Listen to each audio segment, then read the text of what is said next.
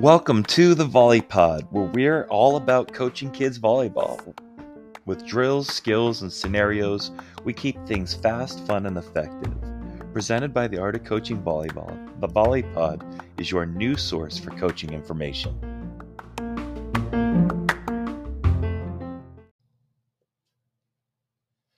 Good morning and welcome to the Volley Pod. How are you today, Todd? Davis, doing well. Excited to get back in the podcast, the Volley Pod Cave, and talk a little volleyball with you. Absolutely. We've into the club season. Are you excited? You have your team is getting ready to take off to JOs? Taking off to JOs. We qualified high in the national division, and we're looking forward to the challenge. It's gonna be fun. Yeah, you have some of my high school kids you coach, so I see that how much they've improved. It's cool. I get to now hang out with you and learn the secrets. How did he do it? Oh man, come on! It's so fun to work with you in this, and we're just hoping to pass some of the stuff we've learned in our time. You know, we've coached for a long time. I think. How many years have you coached? Oh gosh, I started when I was about 21, and I'm going to be 63 in a couple of weeks. So I got some, got a couple of years there. Absolutely, about 42, I think, is where we are. So I started coaching really little kids when I was 17, and I'm now 45. Okay. So I've been doing it quite a while too. And we don't assume that we're right? I think we believe we're right. But I guess what I'm saying is we don't assume that we're right for everyone in every situation.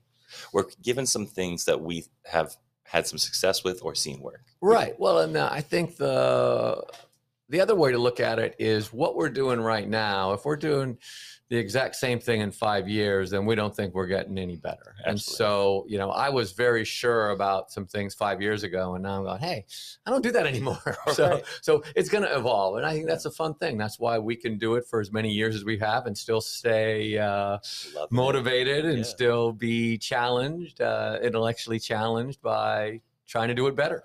Absolutely. And it's just a blast. I think one of the things I love about coaching is you just keep getting better. The learning process. Yep. And so that's what we're hoping to sort of spread. What skill do you have? What skill? What are we going to improve today? Okay. So today we're going to talk about passing short and deep. Okay. And we've talked about passing and we've talked about serve-receive footwork. Yep. But we kind of talked about that in a more general way. Today we're going to talk about passing short deep, because I think it's very difficult. I think passing left and right when the ball is basically on your plane, like on the plane that you're on, is pretty simple, relatively speaking. I would agree wholeheartedly. When we look at, when are kids getting aced? And I'm a big, ace prevention guy. That short deep is the time. Absolutely. And so there's a couple things we got to think about first when we are thinking about training, passing short deep. First of all, it's undertrained, right? So we should be making them move on reps, especially short deep, right? And so we just make sure we include that in some of our drills, right? Secondly, the perception of whether it is short deep is absolutely critical to the movement. Back to the reading. Success. Right, back to the perception. And I think that I'm doing a lot of all the reading I've been doing is that, perception action link, and that do our activities in practice link that perception to the action. So if we're serving the same exact low trajectory floater serve from a box right at a kid, and every serve is the same, even if it's tough, they don't have to make any kind of move perceiving it. And then we can't wonder why when they get in the game and that second tempo ball drops in front of them, we haven't practiced it. Absolutely. And so let's make sure we're including this. How do you do it? What do you do? Well, so there's a couple of things. First of all, you got to get them immediately. I'd say this is the first thing you start them thinking about. What does the server look like before they serve? Okay. Server cues, right? They're thinking generally about reading the flight of the ball. And I think you gather so much more information from the server prior to the flight of the ball, right? If you're only responding after the ball is contacted, you're losing tons of time. What kind of cue specifically do you want them to look at? Okay, so the number one cue I have them look at is the server toss alignment, right? So the toss, right? When you ask a kid, why do they miss? Oh, my toss, right? And so it's easy for them to say, okay, well, the toss was over here and the serve came over there, right? And especially is the toss behind them or in front of them? Simple, right?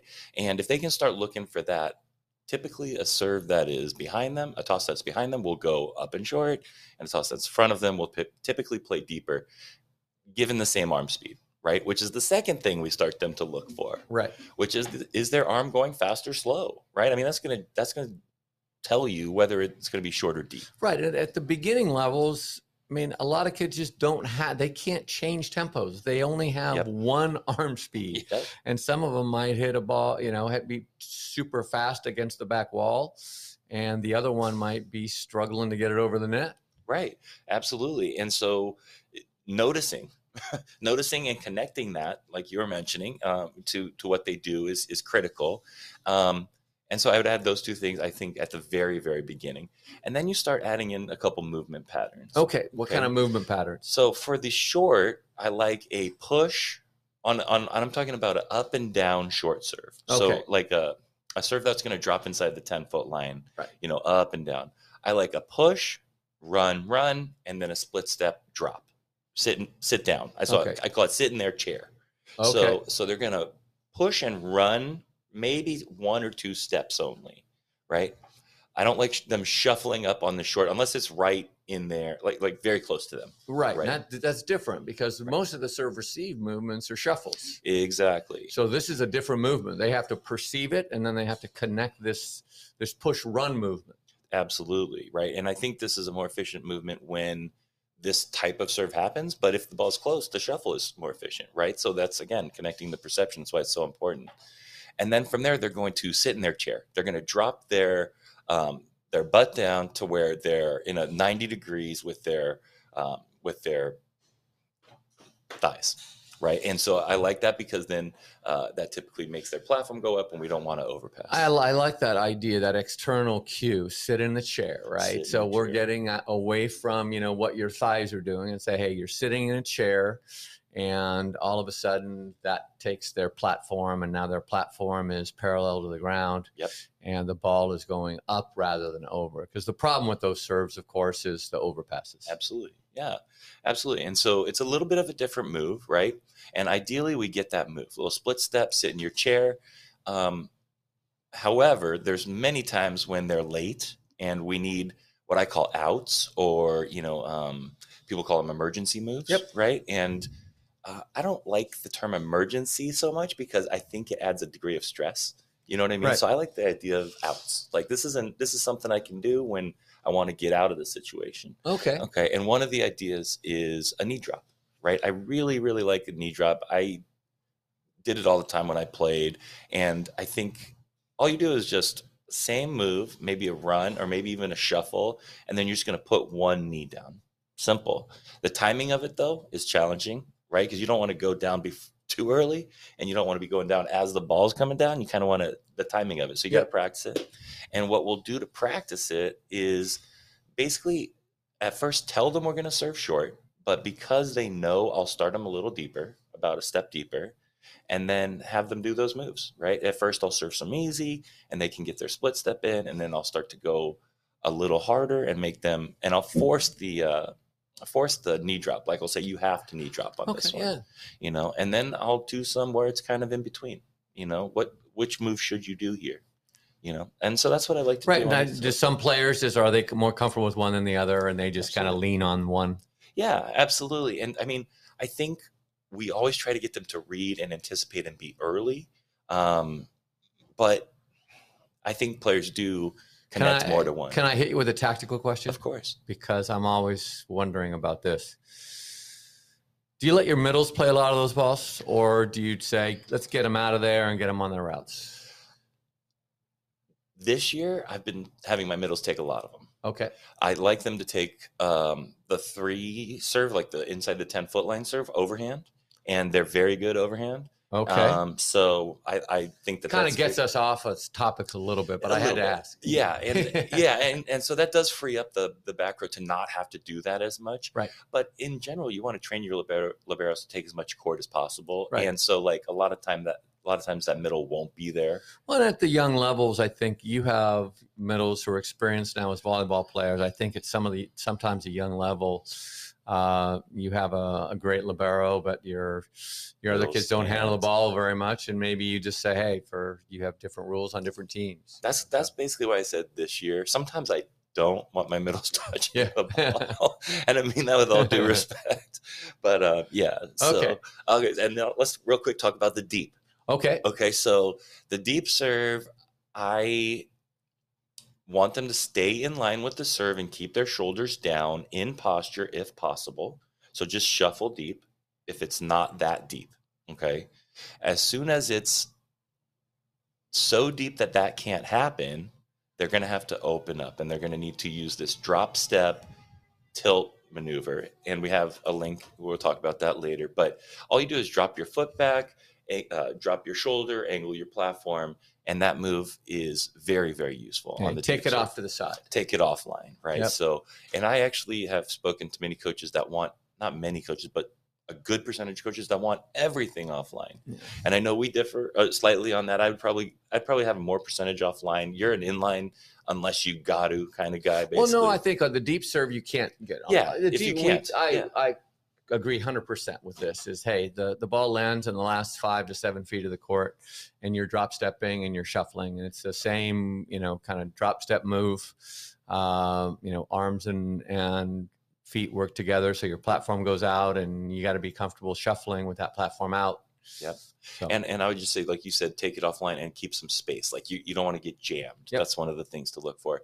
And the drill we'll do is same thing. We'll just start them a little shorter than usual. We'll serve deep, and we'll make it easy and say, can you keep it in line with your shoulders down?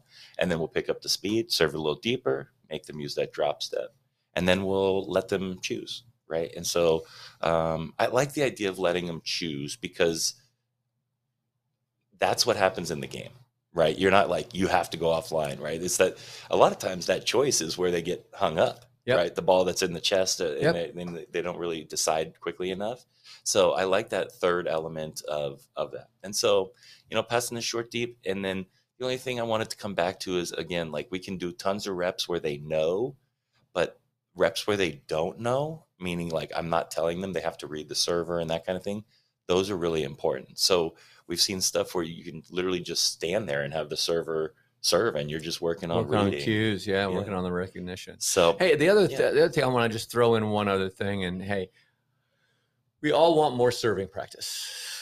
And I think that we want to make sure that we have our players doing a lot of live serving. So even something as simple as, hey, you have your servers out there, and I know you're running, I think, the same tempos at our club now. A lot of the teams are going into 3 tempos. Yeah. The first tempo is that super flat low ball that's landing back in the court. The second tempo is still the low ball that lands in the 13-foot area or so. Yeah, 2 bouncers. And then the 2 bouncers, I love that too. And then the third tempo is that short one that goes up and down in front of the 10-foot line. But having every passer calling 1, 2, 3 on that. And so are they calling the same thing? And once again, you have everyone engaged, and you can even have people in line calling. So if you have, let's say, 5 people in line, or 5 people passing 3 spots, the 2 people that are out, they're still reading every contact. And do we really do a good job of reinforcing that they can work on their game, that reading element? We don't need to maybe have a drill all the time that has them standing. They can do it when they're waiting. Absolutely. And from the other side of that token is the servers can be getting benefit of serving deep short. And what we'll do is just say, hey, server, you cannot serve the same tempo 2 times in a row once we've sort of practiced some of the moves. And that gets those passers really engaged in reading, because it's not going to be the same serve twice in a row. Yeah. So good stuff. All right. So I like it. Let's talk scenario. What's the scenario? I'm stealing stuff all the time. You know that. And I think I mentioned, it was either in the last pod or the one before, the volleyball coaches and trainers. And I saw a coach post something on there saying, hey, my team is too quiet. Okay. And I like that one, because we have a lot of coaches. There aren't too many coaches go, my team's too loud. Right. We hear, hey, my team is too quiet. Mm-hmm. But my first question to you, because I think there's some differing opinions, is, and I think this is different, I think, maybe out of the country. How important is communication? Should we have this loud team and we go, oh, they're loud, that means they're engaged and they're doing this stuff? Or I think there's, I think teams maybe from, Brazil and some other teams from maybe Eastern European countries go, no, we know whose ball it is. We don't need to say anything. If you play enough volleyball, we don't need to verbalize all this stuff. What do you think? So my take is you got to know. You don't have to necessarily be loud about it. I guess that's the thing. And real quick on this, there was a brothers beach team, and I wish I knew their name, but they were two brothers, and they played together so much. They got so frustrated. They literally just stopped talking to each other. And they went to the Olympics, and they were one of the top performing teams at the Olympics. And I swear, not a word, even during timeouts. It was classic. I mean, not during plays, nothing. And so I guess my point is, like, I don't know if being loud is the thing, but I do know that knowing and having a system is the thing. That's the way I would frame it. Well, I'm going to argue, yes, we need to communicate. And I think it's for a couple reasons. Number one, it's a tangible way to show engagement. I believe that for sure. And so for us as coaches, and we see, hey, our kids engaged, hearing what they say, that's one way. I think it's more fun to communicate. Yes. And, I look at this idea of human interaction that, hey, it's more fun to communicate than not communicate. Relationships break down when there's no communication. That's a good one. And I think about framing this with them as like, hey, put your family at a Thanksgiving dinner and then make it silent.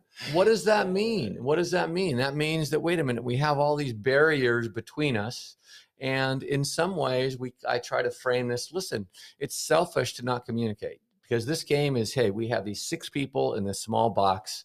And for us to maximize our potential, we have to help each other out by communicating. So for me, that's my argument that the communication is important. Okay. I love it. And hey, for the record, I'm not arguing communication isn't important. I'm saying volume. Right. No, I think I think there's something about clean air too. Yes. Like, I don't want the communication to be mine. Yes. Yeah, the chatter. I want clean air so people can hear the different communication going on. Yeah. And it doesn't need to be, everybody's going to have a different volume, but it has to be loud enough to be heard. Yes. In a loud gym, which is, I think that sometimes we need it loud just because, hey, you're playing in a club gym or our practice gym at Coast it's loud. Oh yeah, for sure. Yeah. So one more thing before we get into some specifics, and that is, when I hear this, my team is too quiet, does that translate into my coaching is inconsistent? That's a great point. Because I think that's the first point I'm going to make is, if you want your team to communicate consistently, then your feedback mechanisms have to be consistent. So let me get into a couple things. Sure. First of all, starting from day one, communication for me is an every contact standard. Okay. So if we start in, let's say with beginners, just simple, hey, we're going to be in what we call passer's catch. We have 2 players, they're tossing the ball back and forth, catching it between their knees and waist, because that's not the place that kids normally catch the ball. They normally catch at their chest. Right. And so we play passer's catch, one of the first things we do. Okay. And we practice communicating there. And we'll go 30 seconds. And if somebody doesn't say mine before the ball's halfway to them, we got to do it again. We missed a call. And so once again, it's doing that from the very beginning. And then there's a sound that we get with everybody communicating, and there's some engagement in a gym where if you don't do it, you're going against it. I think if your team doesn't communicate and they stop communicating, the person who does communicate feels like a pariah. And so then they stop. Yeah. And so I want to make this thing like, hey, you're going to feel like a pariah if you don't communicate. I like it. So simple things there. Once we get into that, then we get into over the net. And let's say we just do a passing thing where we might be in, let's say, a little butterfly. And all I'm doing is I'm counting the times in a row that they call the ball before it crosses the net. They have to call it early, and they have to call, I like one syllable mine. Okay. I don't like I go, because sometimes if I make a dig, I might yell at you to go. But so I don't like I go. I like mine. Okay. And then if you get too close to me, it might be mine. Right. Okay. Okay. So I like that. So that's super simple. Yeah. Clean. And so then I just count in rows. So 1, 2, 3, up, 0, 1, 2. We have to get to 25, or we're counting them in a row. So we just do that. And once again, I'm not bitching and moaning and telling them, why, how. I'm just saying, hey, you either communicate or you don't, and we have to get to 25 in a row. So there's this consistency that we have. Okay. So that's over the net passing stuff. We can be consistent with in a rows. Attacking, let's say simple pass to attack now. Okay. So we have a group of players, let's say 4 players, we're passing to attack. They have to call mine, they have to call their set. Okay. If they don't, they go out of the drill. Okay. You don't get to hit. Yep. And I like super simple consequences where I'm not, once again, yelling at them. I'm not mad at them. I'm going, oh, sorry. Oh, you got to be out of the drill now. You don't get to attack. Right. I feel so bad for you. Okay. So It's a different thing than in probably when I was a younger coach. How many times have I told you to call the ball? I don't do that stuff anymore. Right. Okay. What would you say if a kid didn't do it? And now? Yeah.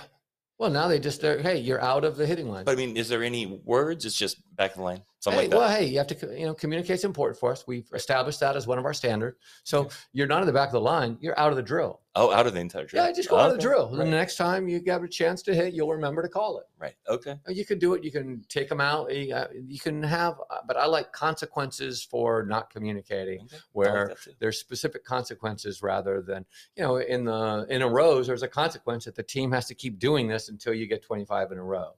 So once again, you feel if you don't do it, there's a consequence. You have to do more.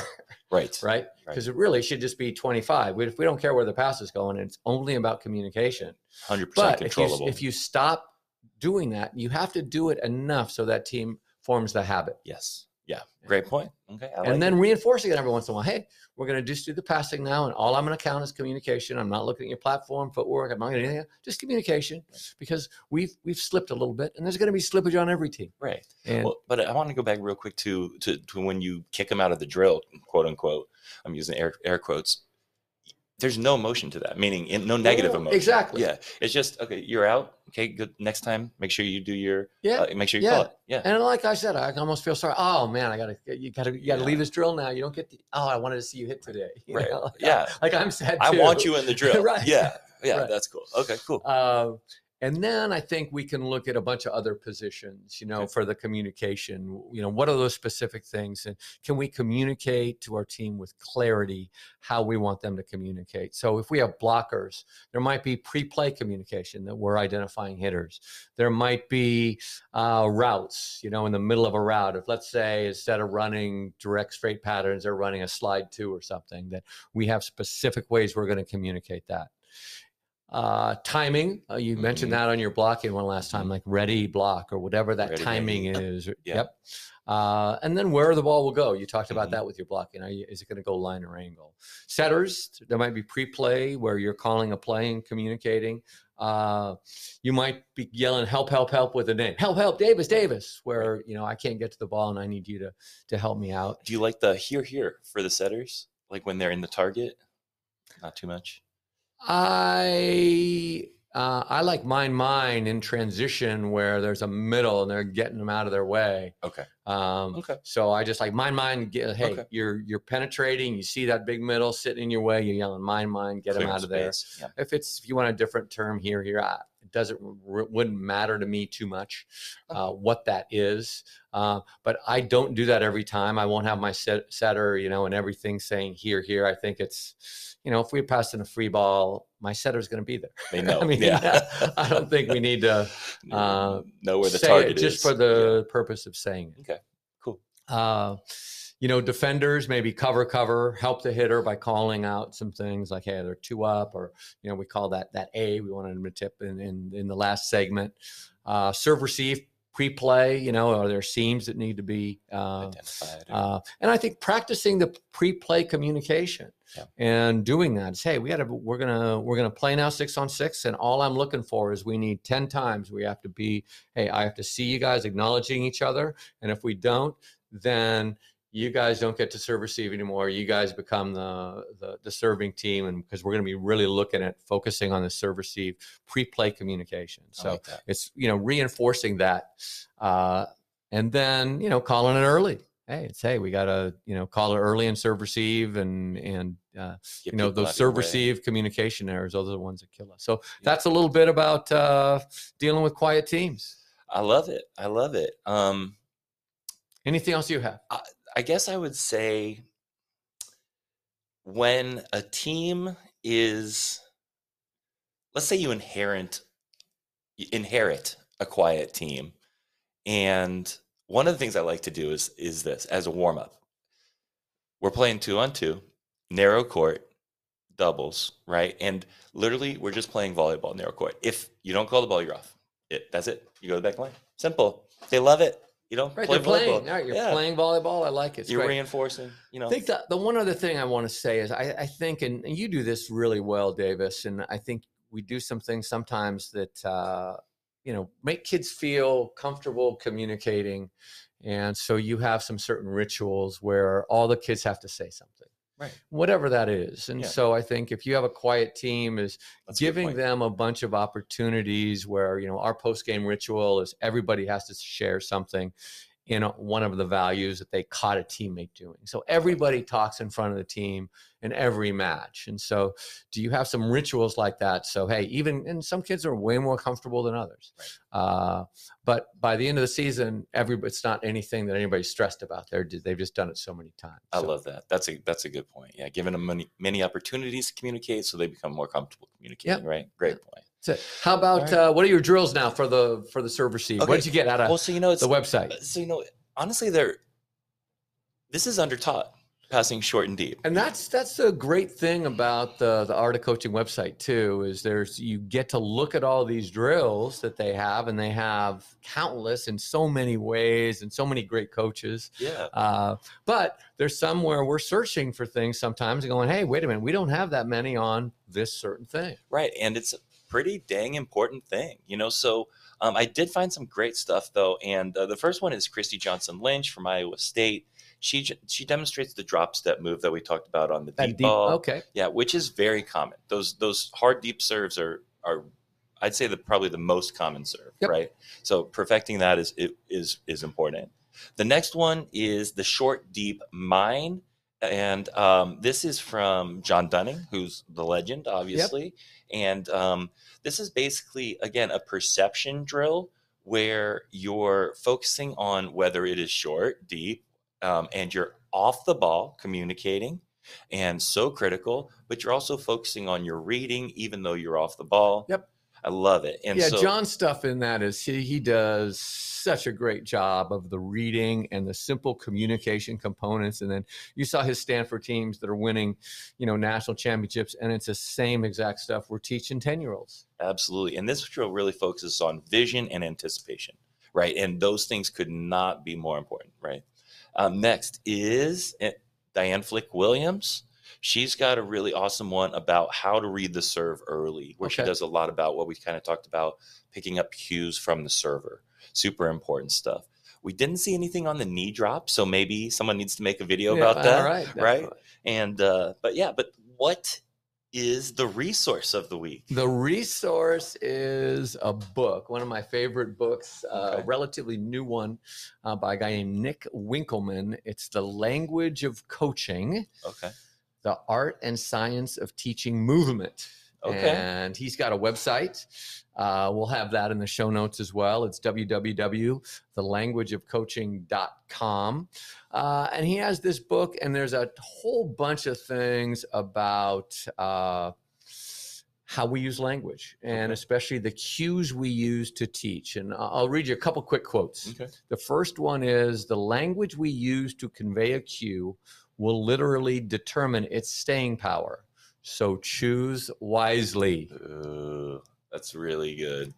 That's a really great quote. So that's the first. And the second one is, while we often project this back on the athlete, saying things like they choked, they're not mentally strong enough, or they just don't listen, we just as easily could say that our message wasn't clear and concise, or we didn't arm them with the right focus, or we said too much.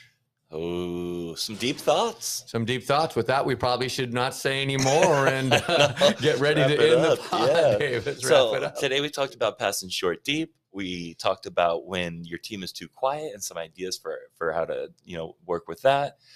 We will unlock those videos on the AOC website, so check those out. And we also talked about Nick Winkelman's book, The Language of Coaching, The Art and Science of Teaching. What a great pod. Good stuff, Davis. Thank you. Thank you. Have a good one. Take care.